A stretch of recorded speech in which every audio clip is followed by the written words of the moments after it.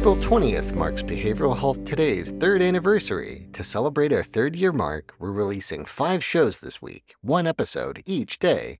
2 will be brand new shows, and 3 will be some of our favorites from the past year.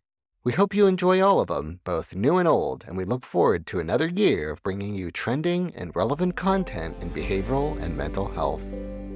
Welcome to Behavioral Health Today, a Triad production. I'm your host, Dr. Graham Taylor. My guest today is Darryl Stickel. Darryl is one of the world's leading experts on trust. Darryl is an executive coach with over 20 years of experience focused on the construct of trust. As a founder of Trust Unlimited, Darryl teaches trust through masterclasses, small group learning, and one-on-one coaching. In June of 2022, Darryl published his book, Building Trust: Exceptional Leadership in an Uncertain World. Today, we're talking about building trust in his work as the founder of Trust Unlimited. Darryl, welcome to our show. Thanks for having me, Graham. It's such a pleasure to be here. It's really nice to have you. You know, Darryl, this construct of trust, trustworthiness, I don't believe there's a more important, more foundationally essential virtue or character trait for someone to possess or for us to have relationally with one another. Of all the areas that you could have focused on in your career, why trust, and how has trust been such a meaningful part of your life? Yeah, it's a great question, Graham. And partly the answer comes from some of the struggles that we're seeing in the world today. Mm-hmm. We see, I call them big, hairy problems, things like climate change, race relations. We're seeing an epidemic in mental health. We're seeing challenges around the pandemic. All of these things require collective collaborative action, and trust levels are at the lowest we've ever seen. And I got started down this path. I was born and raised in a small town in northern British Columbia, in northern Canada, and it was pretty isolated. And so there was this sense of community that we had to pull together. And then, I had a tumultuous childhood and early adulthood, lots of trauma and challenges, taught me a sense of empathy for others. And when I moved to Victoria to go to university, I'd find myself sitting on the bus and somebody would just sit down next to me and say, I'm really having a hard time. So for some reason, people opened up to me in a way that they didn't seem to with others. And part of me thought, if this is going to keep happening to me, maybe I should get paid for this. And so I started down a path towards clinical psychology. And so I was working with families in crisis and troubled teens and working on crisis lines and honing some of those skills so I'd be the best possible candidate for a clinical psych program.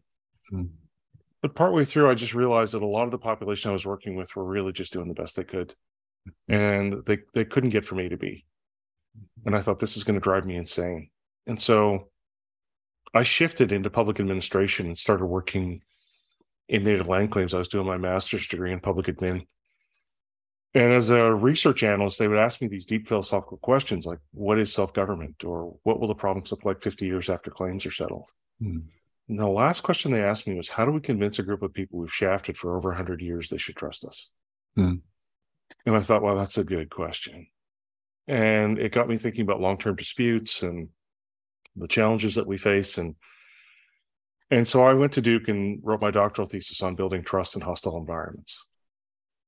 And when I left Duke, I ended up working for a big management consulting firm. And they said, wow, you got really good client hands. Let's send you to the worst places possible.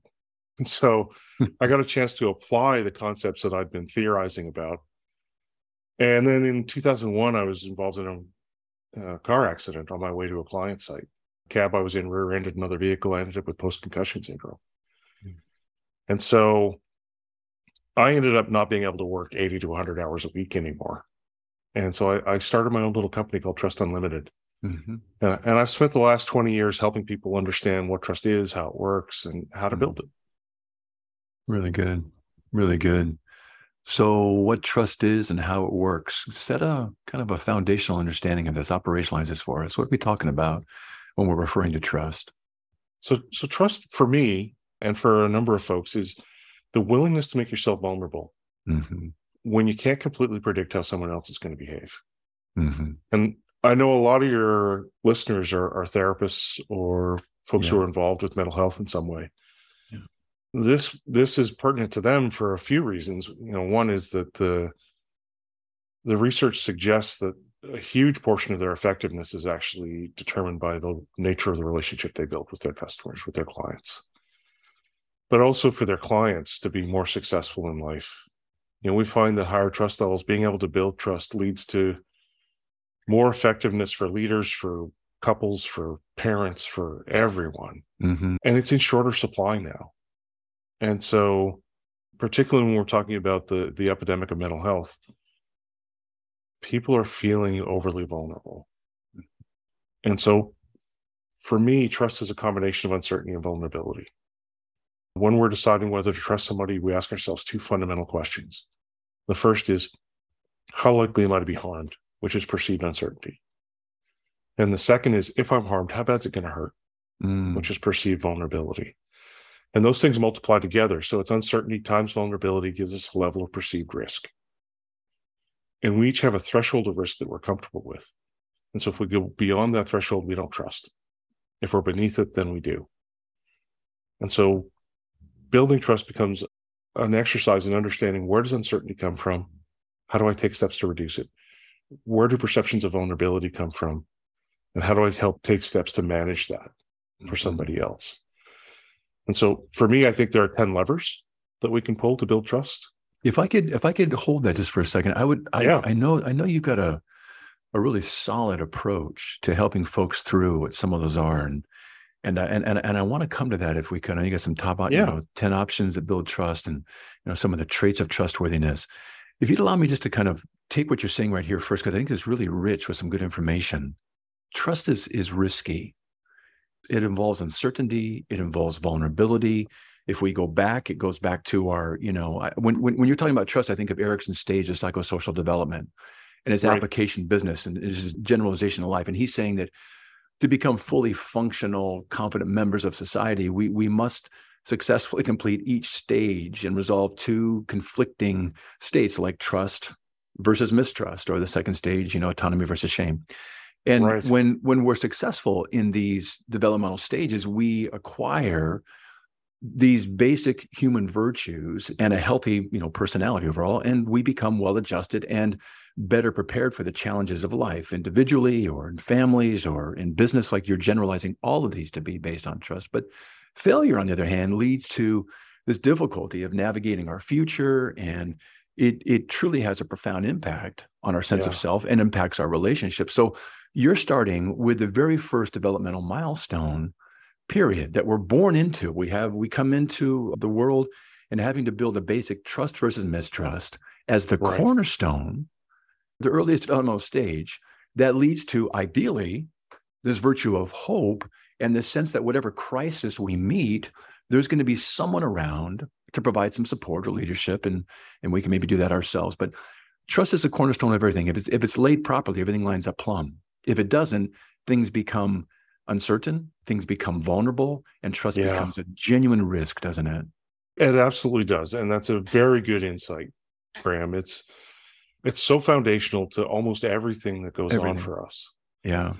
And, we've seen research that tells us that societies function better when trust levels are higher. There's higher economic growth. There's higher returns to shareholders. There's higher employee engagement, higher job satisfaction. I mean, it's just, the virtues are so profound. It's so slam dunk. I mean, it's just so basic when you put it like that. Why would it not be something we can build good things on?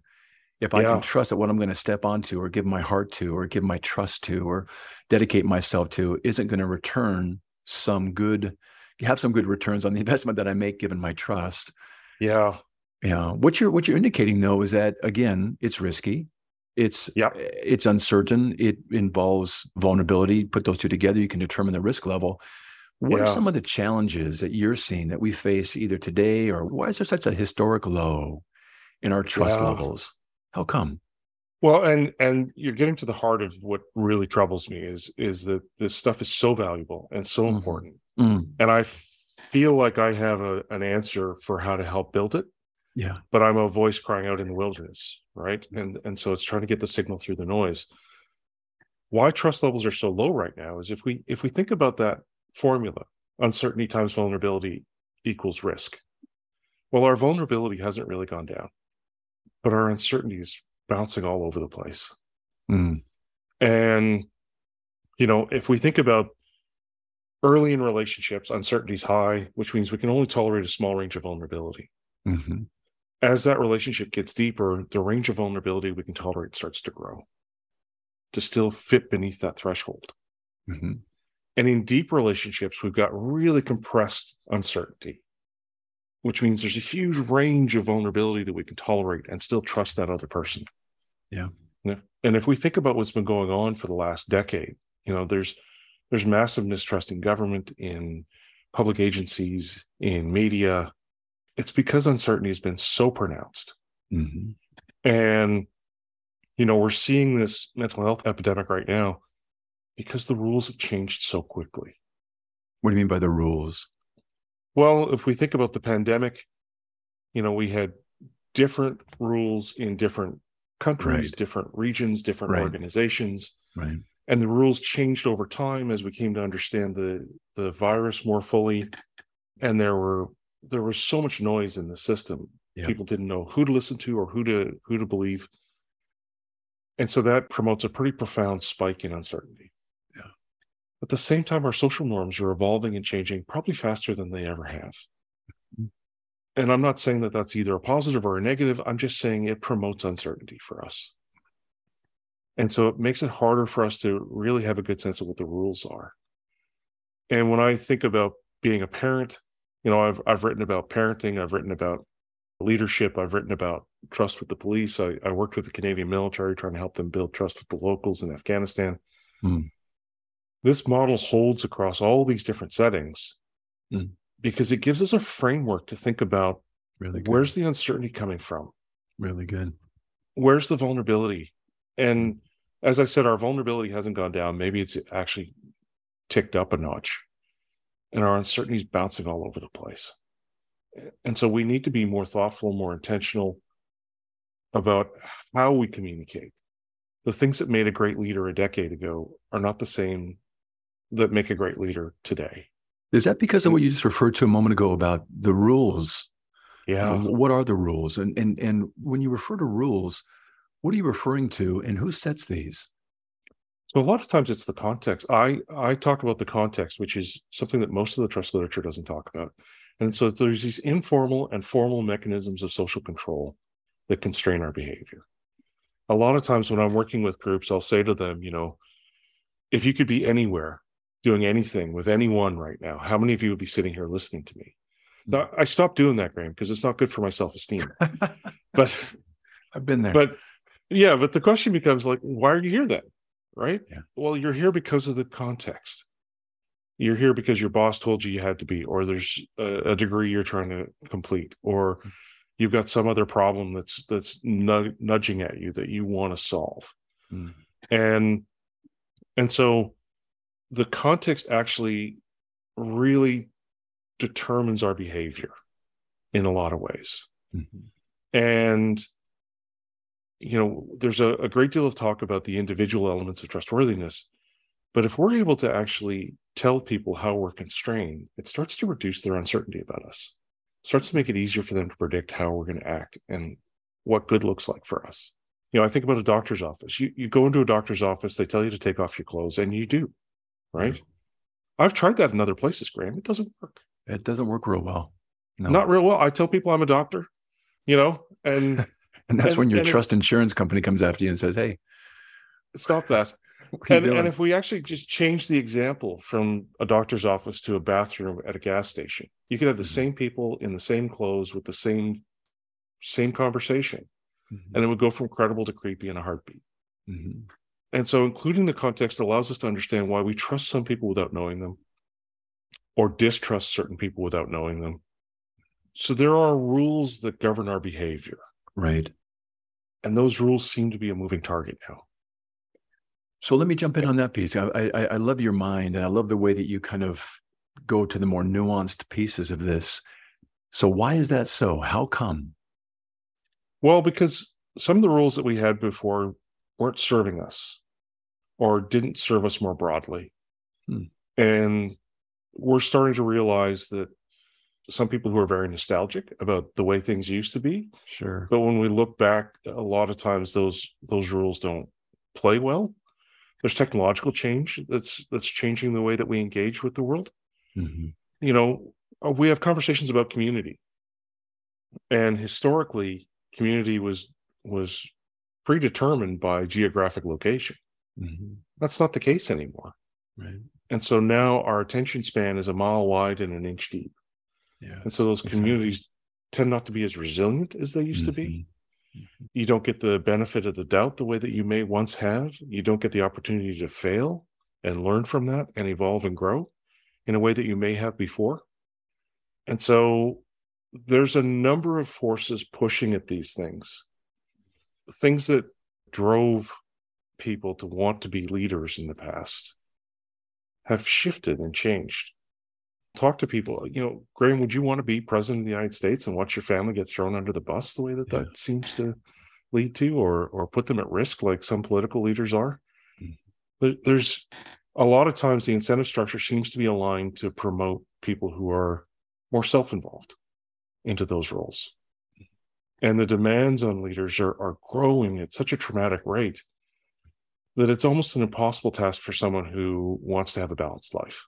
Mm-hmm. Who cares deeply about others. And so we're seeing the rules act as a disservice to us rather than a service. And we're trying to find a way to alter that as a society. But we don't have a collective conversation about what good looks like. We'll be right back after word from our sponsor. Nearly 9 in 10 registered voters believe the nation faces a mental health crisis, according to a new USA Today Suffolk University poll. Americans are more concerned than ever about their mental health. Mental Health First Aid provides the resources and training to identify, understand, and respond to signs of mental health and substance use challenges. It provides the confidence and skills needed to offer life-saving assistance, and it provides peace of mind. Our experts provide mental health first aid training for adults, teens, caregivers, veterans, law enforcement, EMS, and school faculty. Mental health concerns are on the rise, but evidence-based training through mental health first aid can make a difference. Visit mentalhealthfirstaid.org to find a course near you, or email hello@mentalhealthfirstaid.org to schedule a training. Courses are available for individuals, groups, organizations, and companies of all sizes. Visit mentalhealthfirstaid.org and make a difference in your community.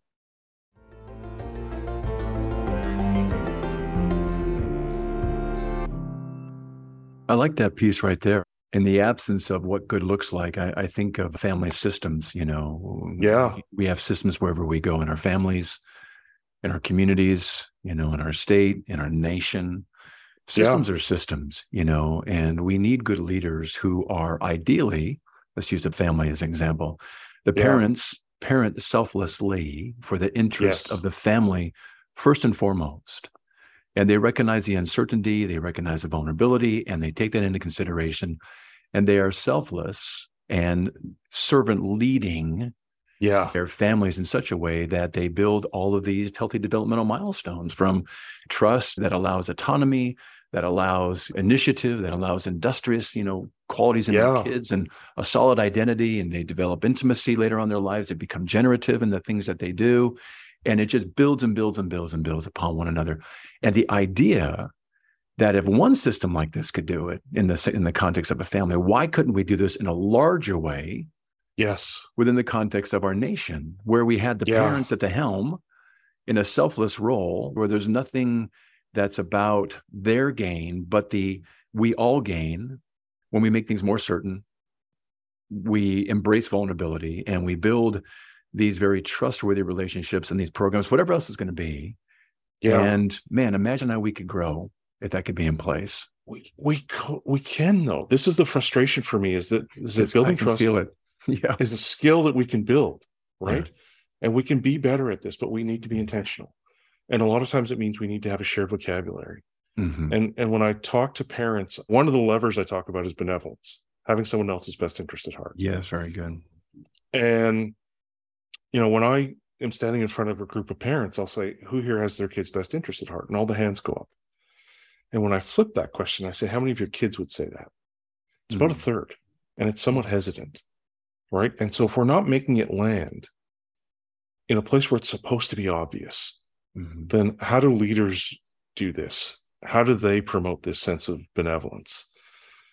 And partly it's because we're making assumptions about others. We interpret the world through stories. We're not sharing the narrative well.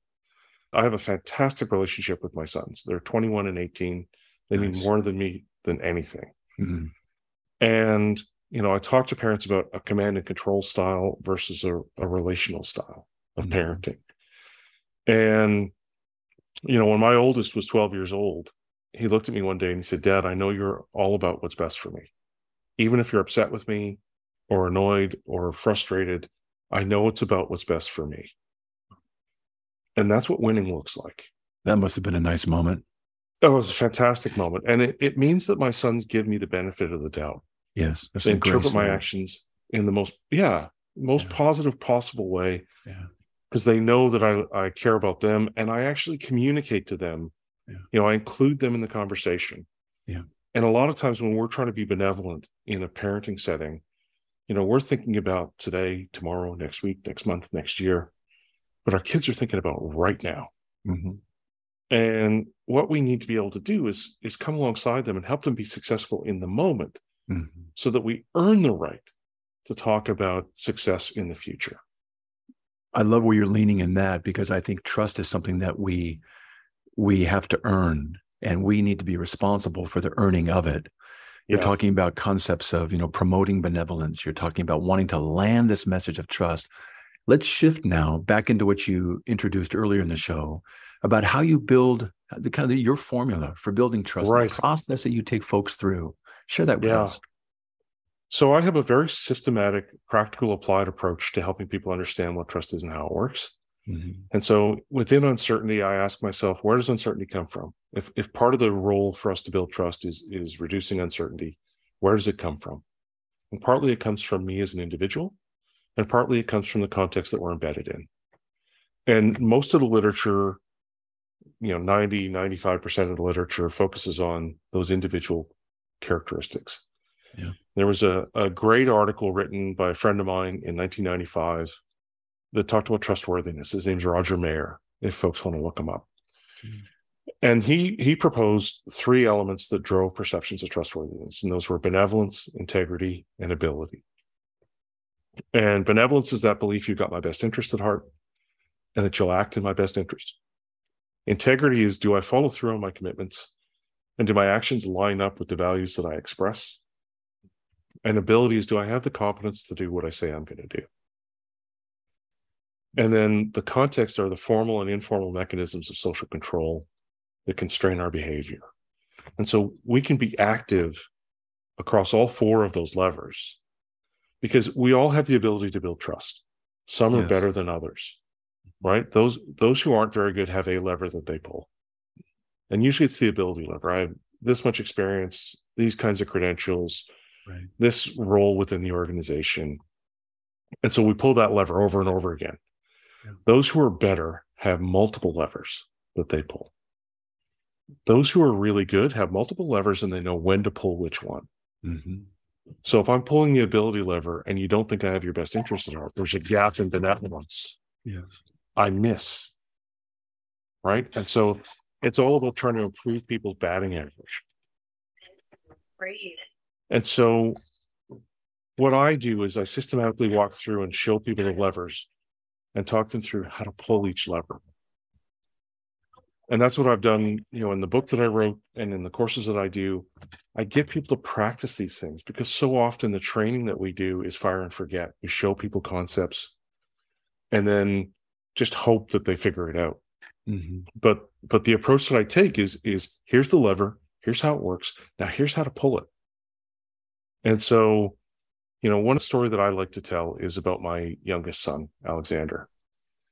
And I was in a parenting course. I was helping to co-lead the parenting course, and Dr. Allison Reese was leading it. And she was talking about traits and the fact that often they're not intentional. They're not, within our control. They're part of who we are. And there's positive and negative attributes associated with these traits. And my youngest was highly distractible. And the positive elements of that trait are that he's, funny, He's engaged. He cares about people. He notices things. He's curious about the world. The negative element was that he's late. He misses things. He gets distracted. And so he was young. He was probably 11, 12 years old. And I'm waiting for him to come out after school. And he's later than normal, right? Like all the other kids have come out, the teachers have come out, the janitor's trying to lock up, and he's dragging his feet. And we get a limited amount of time together, right? Because Right. my ex-wife and I had split up, and so there's some anxiety for me. And as he's approaching, I'm thinking about this fact that this is not his intent, Mhm. right? This is just part of who he is. Mhm. And I have the choice in this moment to either be angry and frustrated and give him crap for being late, which is what everyone has been doing. And it's not changing the behavior. Sure. Or I can love and accept him for who he is, all that he is. And so he approaches me and he says, his head's down, he's dragging his feet. He says, "I'm really sorry I'm late." And I looked at him and I said, "Buddy, you're worth the wait." That's lovely.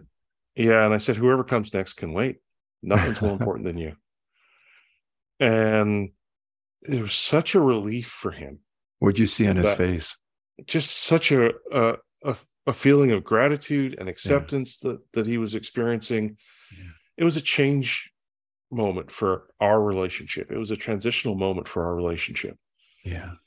Because everyone had been yelling at him about this. Yeah. And I knew that if he had control over it, he would have exerted that. And this was something he was learning to cope with. And we had another conversation because my sons are different. They're 3 years apart. My older son was really engaged in sports, and it's something that I enjoyed as well. And my younger son said to me, "Dad, I'm sorry I'm not more like Thomas." Because it's so easy for you guys to have conversations about some of the things you have shared interests in. And I said, "Buddy, I spend zero time wishing you were someone else. I wouldn't change you. I love you for who you are and all that you are." And so that's what benevolence starts to look like. Right. And, for some of my students, they'll ask the question, how do I even start? Well, I give people a template. I give them a template for a conversation because these are often muscles that they haven't exercised before. Right. And so when it comes to the benevolence conversation, I'll say, you're going to have a conversation with someone. You're going to say, "I heard this guy, Darryl, he was talking about trust. He said benevolence is really important, and that's having someone's best interest at heart." And I think I do that, but it doesn't always land that way. Do you ever experience that?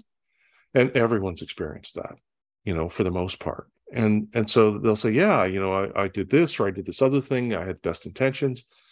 Then you start to narrow the funnel a bit. And you say, "Have you ever had someone really have your back? What did they do? What did it look like? How did it feel?" And now you're priming them, and you're getting hints about what benevolence looks like for them. And then you narrow the funnel further and you go, "What would it look like if I was benevolent to you? What does success look like for you? How do I help you get there? What matters most to you?" And now we've created this moment where we can be transparent. Man, that's really good. Continue. And now later on in conversations, we can say, "Remember when you told me this is what mattered to you? This is me trying to do that." And so we take some of the noise out of the system.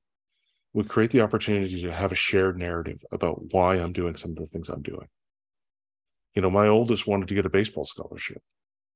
And he said, "This is my dream." And I said, "Okay, so that means that you need to eat well. You need to exercise. You need to work on your skills and practice hard.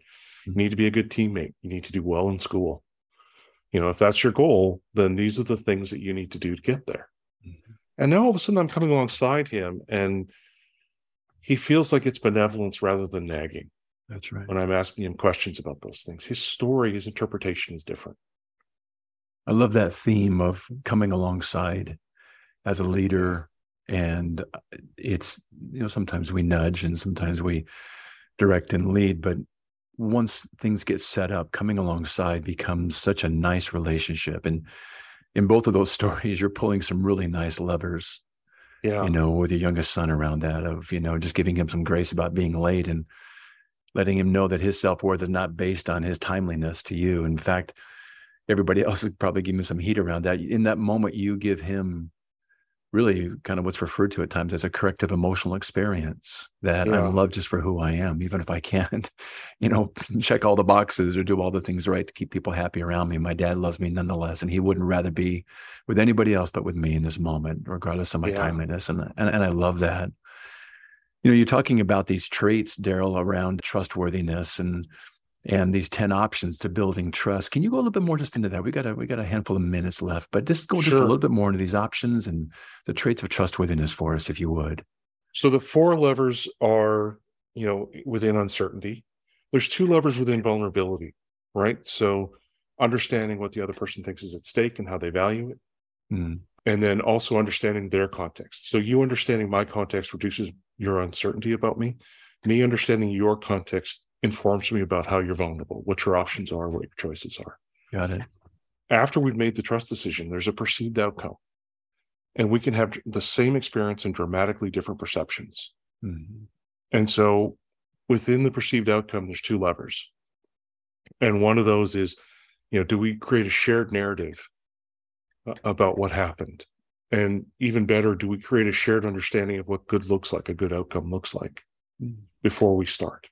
Very good. So that there isn't the risk of us having different perceptions of what a good outcome looked like. That's really a cornerstone in itself, isn't it? It's like, where are we going? What's it going to look like? How are we going to know? And what are some of what are some of the milestones along the way that we could say, hey, this is lining up correctly? I like that. So that we're all putting our energy in the same direction, right? I mean, how often has someone said, well, wow, if I knew that that's what the rules were, I would have acted differently. Yeah. And then in the middle of all this is our emotional states, whether we like or dislike someone else. So 99.9% of the trust research treats people like they're rational actors. And I don't know if you've met people before, but we're not always rational, right? No way. And so this was at the heart of these sort of long-term disputes, is we're taking cognitive rational approaches to profoundly emotional problems. Mm-hmm. And so if we like people, we tend to have a positive perception of them. We look for reasons to trust them. We're more likely to trust them. We're more likely to see the outcome as positive. It creates this virtuous cycle. If we don't like people, we look for reasons not to trust them. We've got this negative story about them. We search for reasons. We're more likely to see the outcome as negative, to blame it on them. Mm-hmm. And then it creates this vicious cycle. Yeah. And the more extreme those emotional states become, the less rational we are.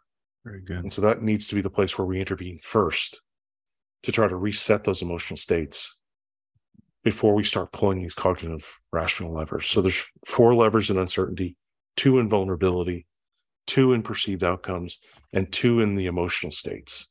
Got it. So much of that is outside of what the original trust literature talked about. No one talks about emotions and relationships and the impact it has. There's not a lot of talk about context. There's very little talk about vulnerability, which means we can't talk about depth of relationship. And there's not a lot of talk about perceived outcomes.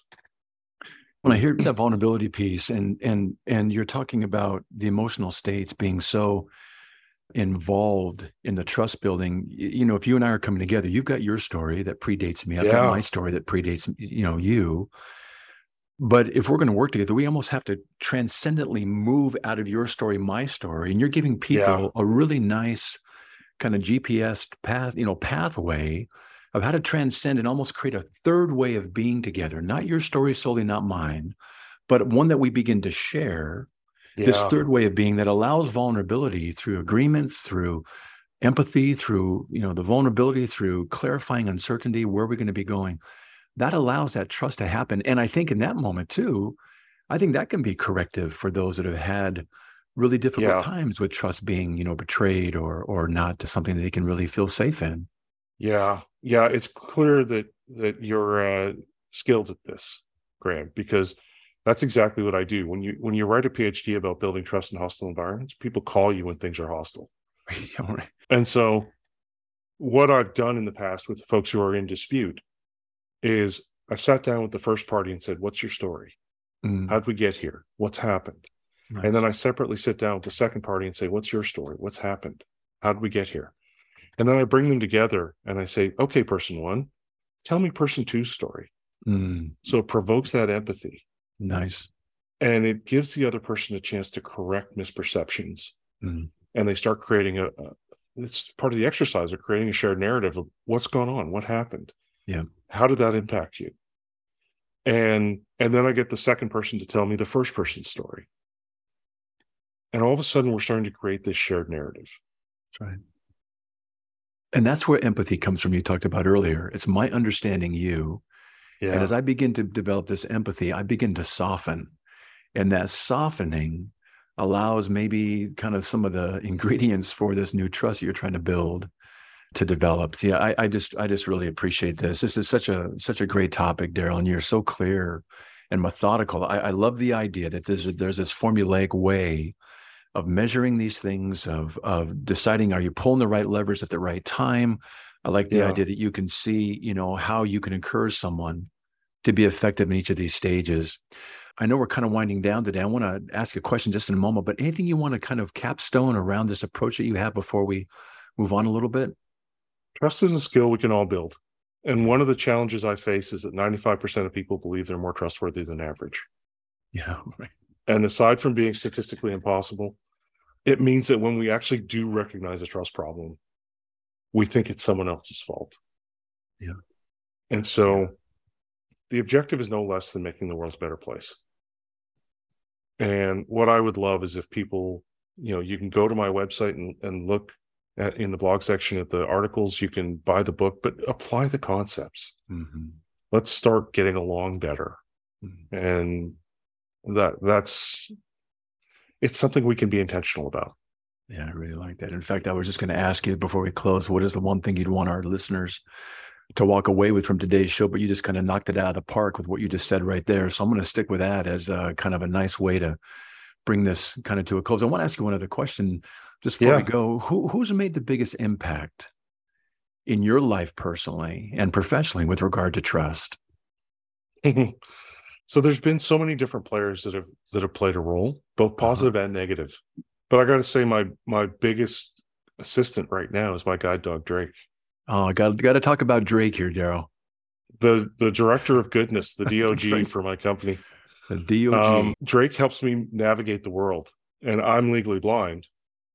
And there was a real stretch where I didn't have Drake or a guide dog, and I could feel alone in a crowd because I couldn't see body language. I didn't know who to approach or how to approach them. Who was open, who wasn't. Drake changes all of that. He brings people to us, and he's got such a positive story about everyone. He's so happy to see everyone. He's got a positive narrative about the exchange he's about to have with everyone. If we had his brain chemistry, the world would be a much better place. Isn't that true? Mm-hmm.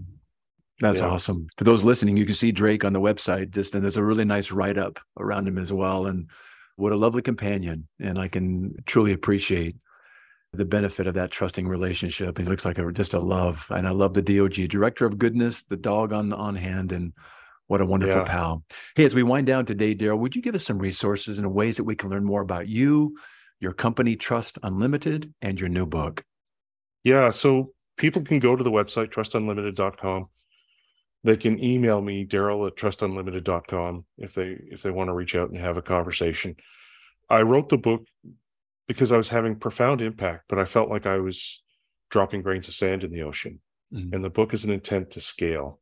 And so I've put everything there, right? The whole model's there. Talk about how to pull the levers. I tried to make it as transparent and easy to read as possible. It's called Building Trust, Exceptional Leadership in an Uncertain World. You can get it on Amazon or anywhere you buy books online or on Audible. And they can reach out to me on LinkedIn as well.